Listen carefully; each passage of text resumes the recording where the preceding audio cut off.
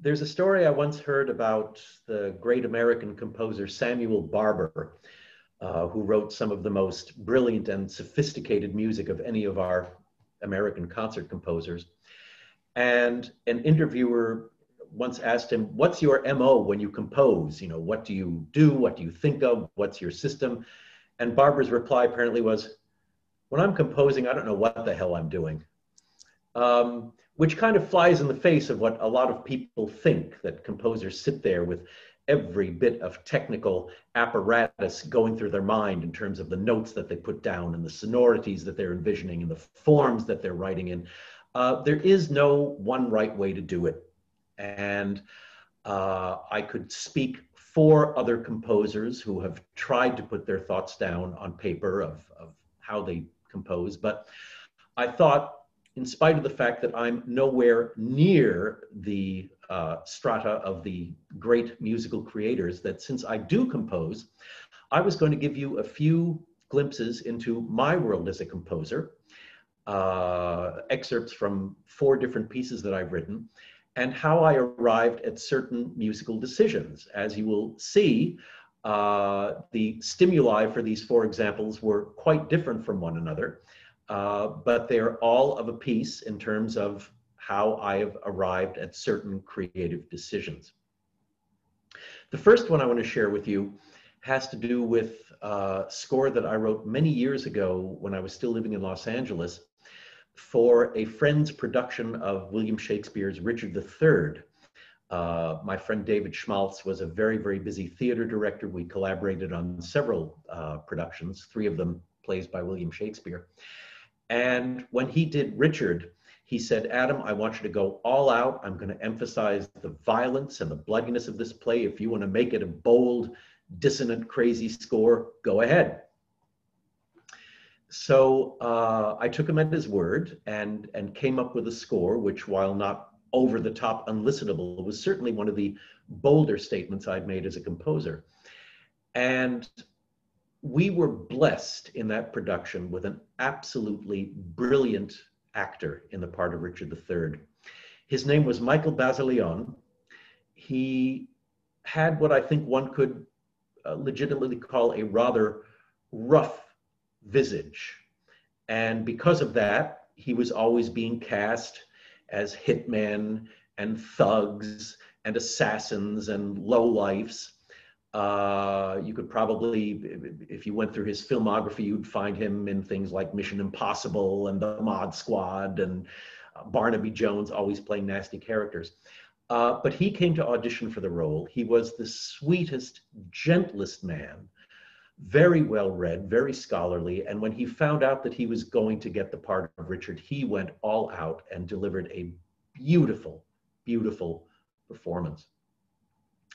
And I was a little bit in awe of him. I certainly didn't avoid him. There was nothing forbidding about him, but I kind of kept my distance because he kind of seemed to exist in this shroud of inspired actorliness. Is that a word? It is now.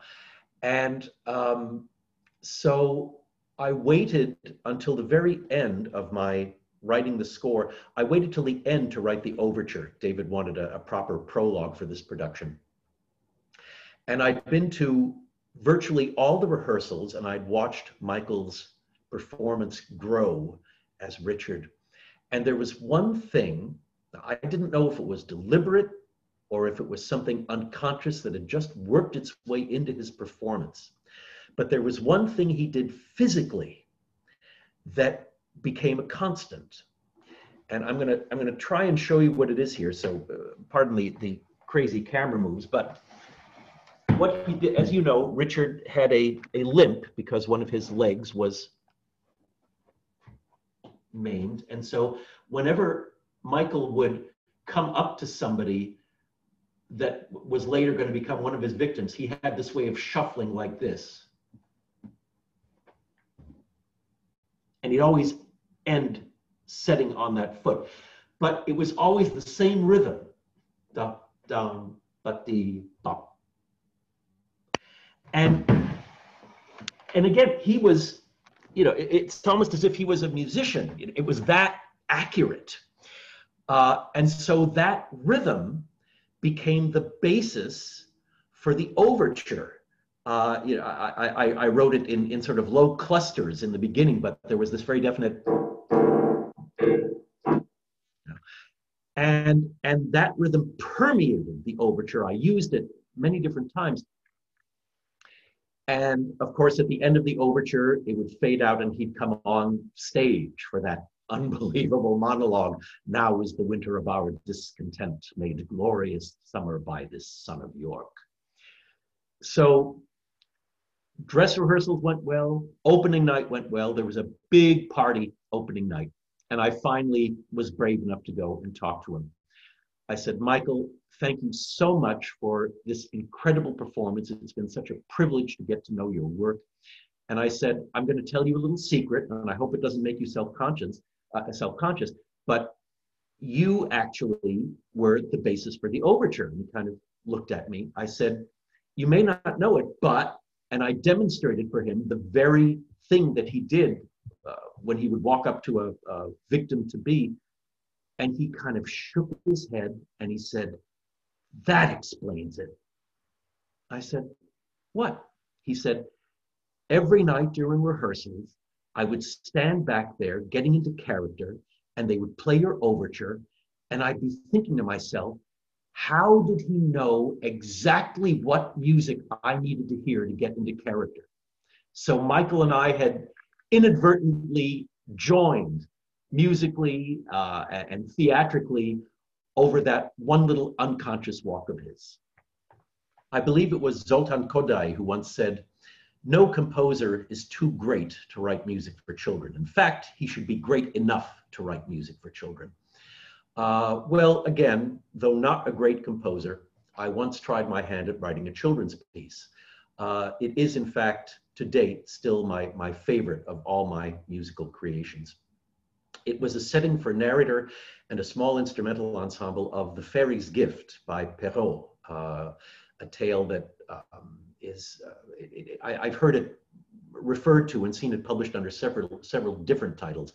The Fairies, The Enchanted, I forget. Anyway, lots of different titles, but you may well know this story. Perrault is the same gentleman who wrote Sleeping Beauty. And essentially it has to do with a young woman who lives very unhappily with her domineering, unpleasant mother and domineering, unpleasant sister, and she's always forced to do all the rotten jobs around the house.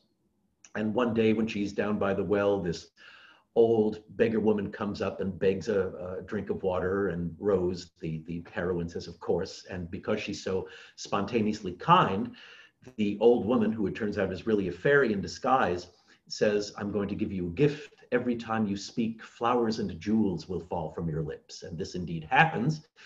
And so the mother says, oh my gosh, I want to have two daughters who can give me lots of jewelry. So she makes her nasty daughter go down to the well and wait for the same beggar woman.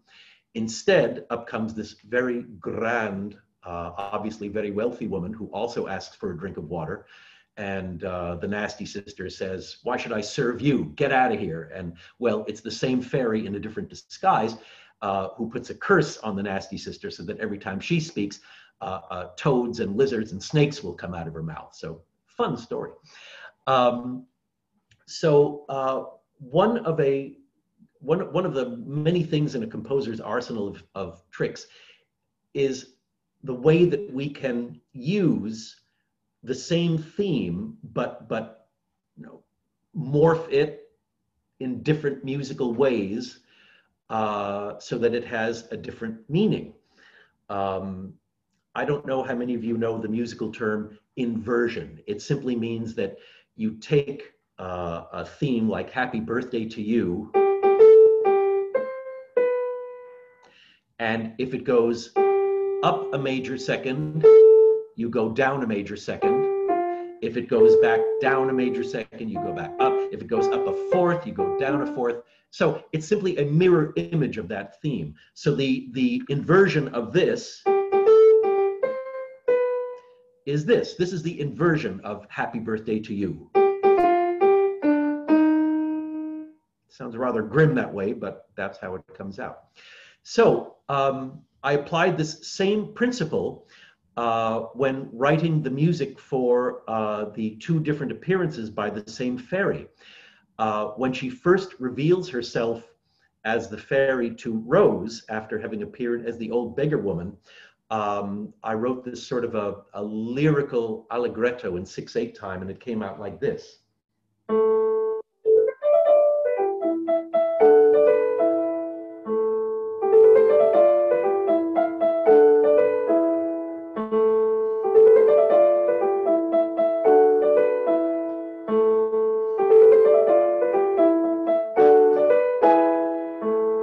Etc.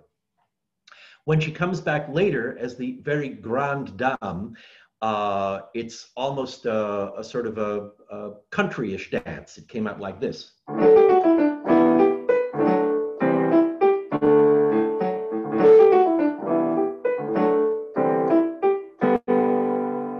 Well, guess what? It's the same theme, but inverted. It was my way of saying it's the same being, but disguised musically and in terms of her outward appearance. I mentioned that the stimuli that act upon a composer are many and varied. And this is a really crazy one, but I think that the source befit the piece I was writing. The last piece that I wrote for a very large orchestra was a commission from the Seattle Philharmonic. They asked me to write a piece for a concert we were doing that fell just a few days shy of Halloween. And so they said, the only stipulation is it should have some kind of a Halloween connection. Other than that, you're on your own. Well, I've been a lifelong devotee of the writings of Edgar Allan Poe. And I went back to some of his poetry, and I found an early poem of his called Spirits of the Dead. Absolutely magnificent poem about, sort of someone imagining what it's going to be like to be a spirit amongst dead spirits. And I wrote it for a narrator who recites the poem, and I wrote it for an orchestra only of instruments that could be muted, so that they would have to produce this very constricted sound, strings, brass, and some percussion instruments, all of which could play either by damping the drum head or by hitting the mallet instruments in such a way that you didn't release the mallet. So instead of getting a boom, you get a boom, boom. And then there's this one horrific moment toward the middle of the piece where the realization of being amongst dead spirits hits home, and suddenly all the instruments take the mutes off, and the color is blazingly horrific, and then they all put their mutes on, and it subsides again as if into the grave. And there was one place where I was trying to evoke what it would be like to be moving amongst these sort of zoned out, almost zombie-ish spirits. And I very deliberately thought, what could inspire me here? What is the sound I want? And in addition to being a devotee of Edgar Allan Poe, I'm also a lifelong lover of horror movies. And not only the classics, but some of the grade B and worse ones, which can be so much fun to watch. Any Ed Wood fans out there? And there was one of which I was very fond. It's not a great film, but it's certainly worth watching. Vincent Price made a film once called The Last Man on Earth, in which he plays a man who is seemingly the only person in the world who has an immunity to a virus which has spread worldwide, which turns all of its victims into vampires. And they know that he's holed up in his house, which he has boarded up and all that, but they come night after night, beating on his door. Morgan, can you hear me, Morgan? Come out. And they're all intoning in this way. And so I deliberately came up with this melody, this series of melodies, which is imitated by different brass instruments, which I wanted to be toneless, shapeless, musically meandering, and it sort of came out like,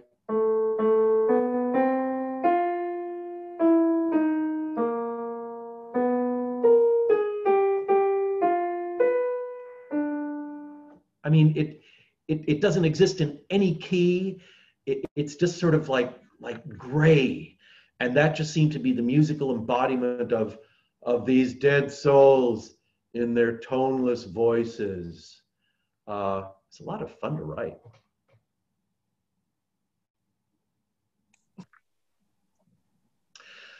I pride myself on being a pacifist, a humanitarian.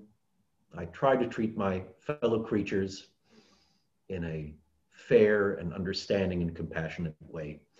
So I'm a little embarrassed to tell you this last story, which is plainly a story about revenge and how revenge actually motivated one of my compositions, or a facet of one of my compositions. When I moved to Seattle back in 1992, I cast out a few nets and let it be known that I loved writing for the theater, and was approached not long thereafter by ACT downtown in Seattle, a contemporary theater. And they asked me to write a score for their forthcoming production. It was a staged version of Stendhal's The Red and the Black. And that led to an ongoing association with ACT, for whom I've now composed 6 or 7 scores over the years. The most lasting one turned out to be the score that I wrote for their yearly production of Christmas Carol. When I moved to Seattle, they had digs in one part of Queen Anne, but then they moved to downtown. And in order to make a splashy debut with their Christmas Carol production in their new venue, they commissioned a whole new score from me, which I'm proud to say they've used every year thereafter since 1990. What year was that? It was 1996. And so I met with the director of that year's production, and it was like spotting a movie. We went through the script, and she told me where she foresaw music being used, both as underscoring and to bridge scenes, and there were a couple of vocal numbers. And I told her, well, I saw using a little music here, and we jockeyed for a position and agreed on the 30 or so places where the play would have music. There's one scene, I'm sure you're all familiar with the story, when Scrooge is being shown episodes from his past by the ghost of Christmas Past. One of the scenes that he sees is himself as a young clerk, or clerk, I guess you would say, employed by Fezziwig. And there's a yearly Christmas party there, and the director said, I want to have 3 dances in this scene. 1, a fairly up-tempo general dance. 2, a slow romantic dance for Scrooge and his fiancée, Belle. And then she said, I want a real barn-burning, rip-snorting country dance where everybody dances and they fall down exhausted at the end. And somehow, the prospect of writing this fast country dance really got me. And got me so much that on the drive home from my meeting with the director, I actually wrote the thing in my head. And I got back home and I ran to my piano and I played it to make sure that I remembered it. I hastily wrote it down. And so I started sketching the Christmas Carol score. But when she and I had our next meeting, so I could play her my various sketches and I got the go-ahead, the very first thing that I orchestrated was that country dance, because I want to make sure that, you know, come what may, that this thing would be sure to get recorded. I wanted it down on paper. And I was asked to make a recording of myself playing the 3 dances at the piano so that the gentleman who was choreographing the dance scene would have something to work with and could pass his choreography along to the dancer. So one day I was sitting at home and my phone rang. It was the choreographer. And he said, well, in regards to these dances, the first 2 are fine, but this 3rd one, I simply can't use it. What? He said, no, the feeling's all wrong, the tempo's all wrong. I simply can't, you have to write another one. You know, that's like telling a proud parent that their child is ugly. You know, I said, but he said, no. He said, I cannot use it. Okay. So I took my metronome and I said, all right, I'm going to turn on my metronome. You tell me when it's the right tempo. And he wanted this tempo, which is about 120. I said, all right, I will write you a new dance. And so I wrote him a new dance, which went something like this. It doesn't translate that well to the keyboard, but it's like.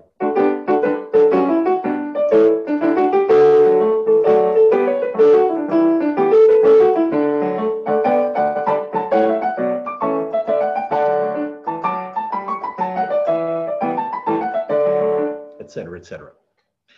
And I recorded it and sent him the tape, and he said, that's fine, absolutely fine, I'll use it. Well, there were two things I didn't tell him.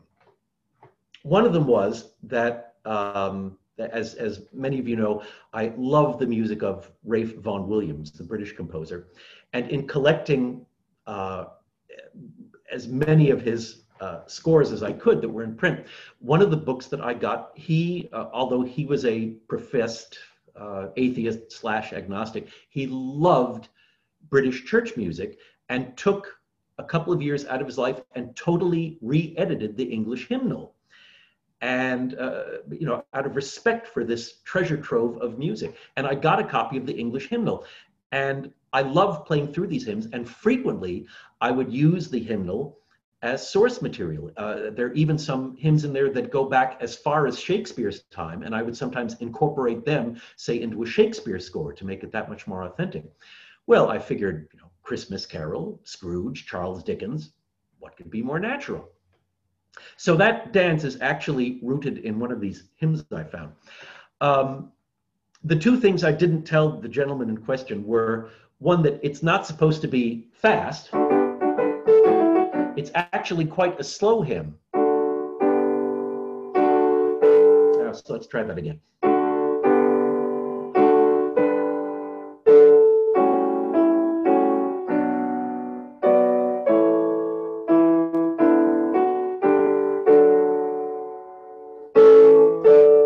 Et cetera, et cetera.